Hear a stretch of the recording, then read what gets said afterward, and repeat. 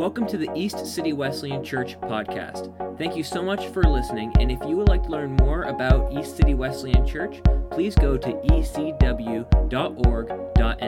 for more information. Now, here's your podcast. Well, that's a good scripture for after baptism, isn't it? Don't worry, I'll make it connect. I just want to talk a little bit about the baptism. I feel kind of inadequate when I come up to preach after a sacrament, because the reason why sacraments are so powerful is because they're basically a living word. They preach in themselves the act of what the sacrament is. So baptism and the Lord's Supper traditionally, but then the Catholic Church has like a list of others. And that's what sacraments do. They preach basically a message just in the act of doing it. So coming up to speak after a baptism seems a bit odd to me, because that's a sermon in and of itself of what we just witnessed this morning. And it's an encouragement to each and every one of us to kind of take our faith a bit more seriously and to really, just to take things in life more seriously. But with that being said, I have a sermon to preach this morning, and here we go. I did have 30 minutes, but we're going to make it into a homily, which basically I'm going to change it into something about 10 to 15 minutes long, and we'll see how we do. Maybe I'll get off track. I don't know. If you just want to leave, just leave. I understand. It's okay. But this is one thing I realized, and I think you've realized it as well. I like to be, I'm an observer of culture, I'm an observer of society, and I like to contrast Christian culture and society amongst what the world's culture and society is. And this is one thing I've noticed. I've noticed that we live in a world in the 21st century that has an absolute abundance of meaning. This is what I mean. We live in a world today which says that we can create our own meaning. We can just instantly create it out of our preferences, out of our likes, out of our dislikes, out of what people tell us, out of what people don't tell us. We can do and make meaning how we think life ought to be lived. I'll give you an example. You might be somebody who is pursuing the corporate ladder, wants to climb the corporate ladder, and society is telling you, if you want to do that and you think that's meaningful for you in life, go and do it. That's great. You might be another person who wants to buy a boat, sail around the world, and video all your experiences and upload it on YouTube, and that might be meaningful to you, and society is saying, that's awesome. Go and do that. You can live a meaningful life doing just that. Or you could be somebody who really has no ambition in life, just wants to live in your basement and play video games, and society will say, hey, if that's meaningful for you, you can do that. Well, all these different things are different kind of definitions of what is meaningful, and we live in a society that says that meaning is everywhere, and you get to create what is meaningful. But there's a bit of a contrast here. I've noticed, even though there's an abundance of meaning in the world, anecdotally speaking, on a day-to-day, me interacting with people basis, there's an overwhelming sense of purposelessness, meaninglessness, dissatisfaction, and unhappiness in life. You can read the stats about mental health and suicide and all these things, or you can just talk to somebody, and they're always wanting to pursue the next thing because they always think the grass is greener on the other side of life. That's just my observation. I think each of us, if we want to be honest, we maybe have felt that at one point in time, or we can observe that through seeing other people's experiences as well. One thing I do know is that in order to be human, you need to live a meaningful life. There's something within each and every one of us that craves meaning and purpose.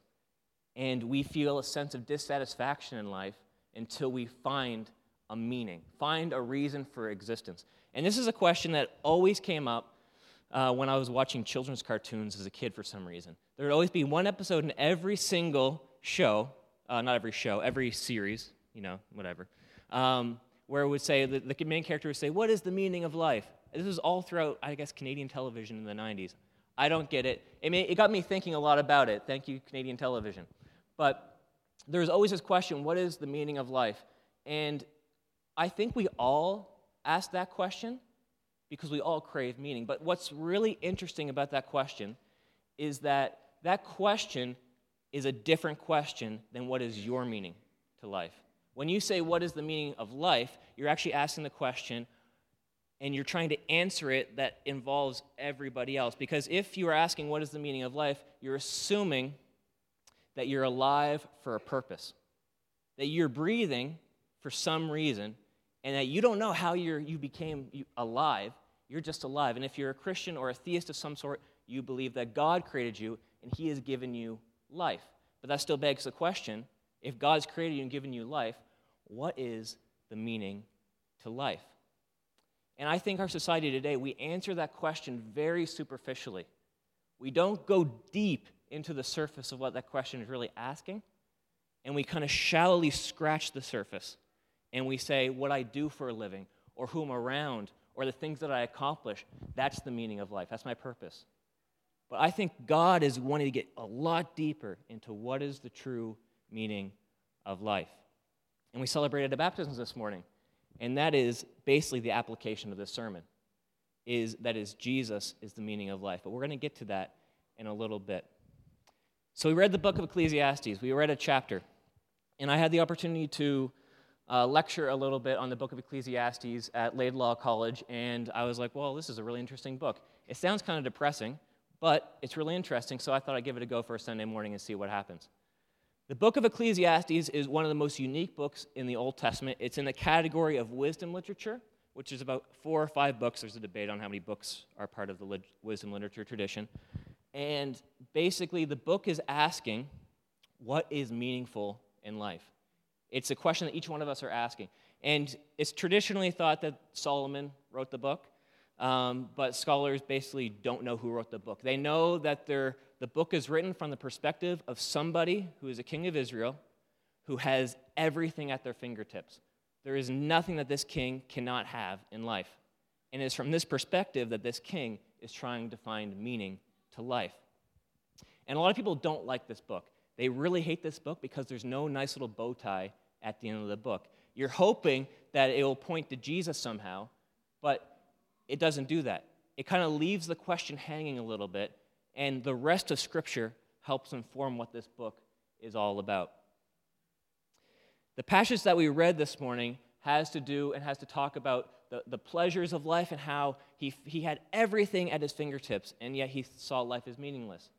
He worked as hard as he possibly could and achieved everything he wanted, yet he somehow saw life as meaningless, which is really interesting. But we need to do one thing to start out with here. We need to define a word, because this book will become a lot more clear to you if you decide to read it after today, if we define what this one word really means. There's a word in the Hebrew that is called hevel. And what this word is typically translated as is vanity, futile, and meaninglessness. So when the author is looking at the world and he's seeing all the things that he's done, he sees them as hevel, vanity, futile, meaninglessness. But literally, what this word means, it means vapor, mist, or smoke. So how do you get the other words from what the literal meaning of this word is? In the context, this is what this word means. It doesn't mean that life is meaningless. This is not what the author's arguing at all. He's not looking at the world and saying everything is pointless. That's not what he's saying. What he's saying is meaning in life is elusive. That's what he's arguing. And this is quite different to what the English translation that we get from the Hebrew actually tells us. And it's really difficult to translate a single word in Hebrew to a single word in English. You actually have to write a whole sentence to kind of describe what this word's talking about. So what the author is saying is, I'm pursuing this thing over here, and it looks meaningful from a distance. And as I come up to it, as I come closer to it, as I try and touch it, my hands just go right through it like smoke. It has the appearance of being meaningful, but it's not. It's elusive. And he does this for various things in life. And I think in our experience today, we do this too. We try and pursue different things. We try and pursue something. We see it as meaningful, but as we get closer, and as we start to touch it, it goes through our fingers. And we think to ourselves, this is not what I expected. And then you look to the next thing, and you're hoping that the grass is greener on the other side. So you pursue the next thing, and then the next thing, and then the next thing. And then you're caught in this cycle of trying to pursue meaning, even though meaning is elusive. This is what the author is trying to get at in the entire book of Ecclesiastes. If I had to summarize it right there, that's what Ecclesiastes is talking about. Meaning is elusive. However, the author doesn't think that there isn't something that is meaningful in life. What he's saying is it's very difficult with the experiences of life to actually discern what is meaningful. So he pursues pleasures and he pursues fame. And one thing that I find interesting is you look at our culture today, we see, I think the biggest struggles in our culture today, the things that we want to pursue as meaningful and as purposeful in life are probably fame, fortune, and fame, fortune, and a sense of recognition and accomplishment for the things that we do. There's a quote that I like from a good Canadian guy, Jim Carrey. He said this during one of his crazy existential crises that he had about 5 years ago. I think everybody should get rich and famous and do everything they ever dreamed of so they can see that it's not the answer. This is a guy who had the exact same experience as the author of Ecclesiastes. He's trying to pursue different things and is getting nowhere. He thought that he had found it, the meaning of life, but he really didn't. It's elusive. There's a story of a National Football League player, so an American footballer. Deion Sanders is his name, and he is one of the best athletes in America at the time, because he not only did he make it to the Super Bowl in the NFL, he made it to the Major League Baseball championships in baseball. He was a professional athlete at two highly competitive sports, which is almost unheard of. Very few people have actually done that, let alone make it to the pinnacle of their career. So this was his goal. His goal was to win the Super Bowl. And the one thing that he wanted to do was win that Super Bowl, and after he won the Super Bowl, he wanted to buy a Lamborghini. Those were his two biggest goals in life. So lo and behold, he wins the Super Bowl. He finds himself in this penthouse suite up in a hotel, and he sits down. He puts the phone down after ordering his Lamborghini from overseas, and then he sits there, and he breathes, and he feels completely empty inside. This is his testimony. This is him describing his experience. And what he thought was that he had just accomplished everything he ever wanted to accomplish in life at a young age, by the age of 30. And now he's thinking to himself, well, what now? What's life all about once I've accomplished it all? And his story has a nice little bow tie at the end. He eventually starts going to church and eventually finds Jesus because he realizes that the things that he's pursuing in life, they're not really going to satisfy him, and they're not going to really give him this ultimate kind of meaning that informs everyone's existence. This was his experience, and I think that's a lot of our experiences as well, to a certain extent, maybe not as extreme as a Super Bowl win, but in certain areas of our lives, as we pursue different things in life, we might feel empty or a sense of the grass is greener on the other side over there if I keep pursuing it. Ecclesiastes 12:13 through 14 says this, and this is basically the summary of the book. The end of the matter, all has been heard. Fear God and keep his commandments, for this is the whole duty of man. For God will bring every deed into judgment with every secret thing, whether good or evil. What the author is concluding here is he's saying, I don't know what the meaning of life is. But what I do know is if I don't know what the meaning of life is, I need to do one thing. I need to fear God and keep his commandments. Because from his perspective, which is an incomplete perspective, the rest of the Bible informs it, but from his perspective, he's thinking to himself, I don't know what is meaningful in life, therefore I'm going to do the one thing I know I need to do if I'm created by God, and he has given me commandments that will benefit me and that will help me love him more. And that is to fear God and keep his commandments. Because what he thinks is that meaning exists, and the way to find meaning in life is to do these things, even though he can't name it yet. He can't name it. Enter the New Testament of the Bible. The Apostle Paul, in the book of 1 Corinthians, he would agree with Ecclesiastes. He would agree with the author, this king of Israel, and he would say, I think you're right. If meaning in life is really difficult to discern, well, then what you ought to do is eat, drink, for tomorrow we die, is what Paul's saying. But this is what he says in 1 Corinthians 15:32. He says this, if the dead are not raised, let us eat and drink, for tomorrow we die. Because this is what Paul's determined. Paul's determined that the meaning of life itself is bound up in who Jesus is. and not just who he is, but what he actually accomplished on the cross and through his resurrection. This informs who you are, this informs how you ought to live, and this informs your purpose in life is Jesus. However, what Paul is saying is if Jesus wasn't raised from the dead, if there was no resurrection, then he was just another man who came, said a good thing, and died. However, if he was raised from the dead, that means we need to take incredibly seriously what he said about life, what he said about God, and what he said about existence. Because that means that it needs to directly impact how God created us and who God created us to be. This is what Paul is arguing.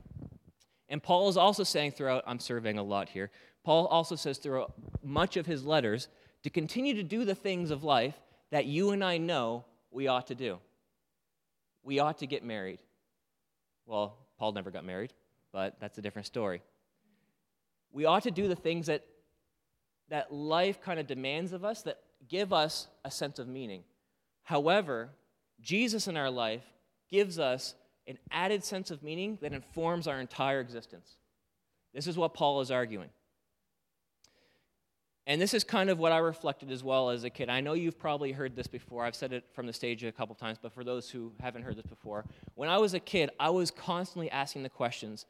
I was constantly asking from probably the age of like 9 to 11, what is the point of all this? What's the point of life? I know that I probably should find a job, get married, have kids, live life, retire, and then eventually I'm going to die. And that's kind of what I realized. That's what I saw as everyone's trajectory in life. And I thought of myself as no different to anybody else. And that didn't really get me upset because I was a kid, so you just did the next fun thing that you wanted to do. I didn't really dwell on it too much. But that was always in the back of my head.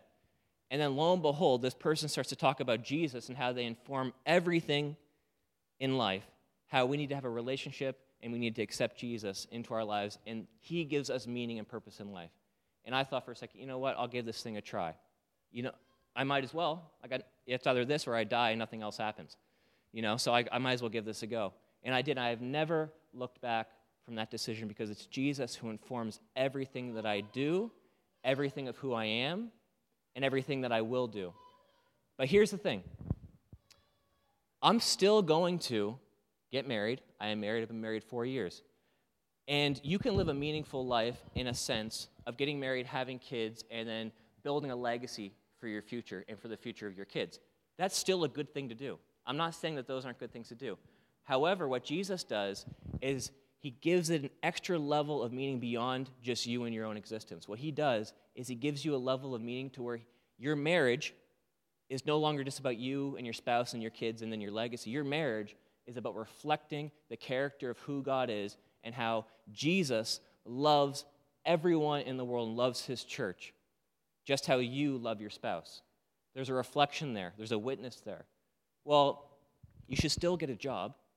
You should still do things that are meaningful. You should still actually contribute to society. Those things are meaningful.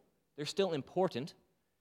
However, with Jesus added to the equation, you're not just working to save money and, live a good life and live for retirement and eventually, hopefully, hand it on to your kids later. You're living to be a witness of Jesus in every sphere of life that you enter. You're living with integrity and with solid character and with a purpose beyond just the job that you are doing in a factory or at a desk or through talking to people. Who Jesus says you are and his relationship to you informs who we are and how you should approach your job. And in every single aspect of life, that is what Jesus does for us. So I'm going to conclude because I've already been about 20 minutes, and I said I would be about 15. The book of Ecclesiastes can be a little bit depressing. And what he's determined is we can't create our own meaning because meaning is elusive. And what we know, and this is the big takeaway, knowing Jesus is the gift of meaning you can't create. God wants to give you this gift. Knowing Jesus is meaning you can't create. We can't create it. We can't just hope for it. It's a gift from God himself. And it resonates with the deepest part of our being, of who we are. because God created you and I to be in a relationship with him through Jesus. I'm going to ask the band to come up at this point. And there's a moment that we do here at ECW, which is called engaging prayer. And typically this is a time where you can pray for yourself, you can pray for a family member, you just come to the front. But if this is a time where you want to say, you know what, I've been pursuing different things in life that I know don't give me ultimate meaning and purpose, and I've kind of put Jesus to the side, and I need to just come up and just pray to God while everyone else is kind of standing and the band's playing, I would encourage you to do that.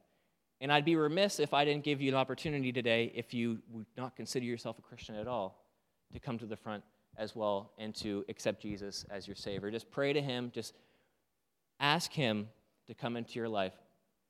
The arguably the number one New Testament scholar in the world, N.T. Wright, was asked the question, N.T. Wright, Christianity looks very complicated. There's a lot of different things that are involved, and you can do a PhD in just a small little slither of what Christianity is all about. So what do you actually need to know to be a Christian? He was asked this question. And he said, to be honest, very little. Very little do you need to know to become a Christian. You need to know that God loves you. You need to know that you need to turn from the life that you were living, and you need to accept what he did on the cross and through his resurrection. It's very simple. All this other stuff can come later. But at a granular level, at a very simple level, it's just three things. God loves you, he has a plan and a purpose for you, and he wants you to accept him as his Lord and Savior.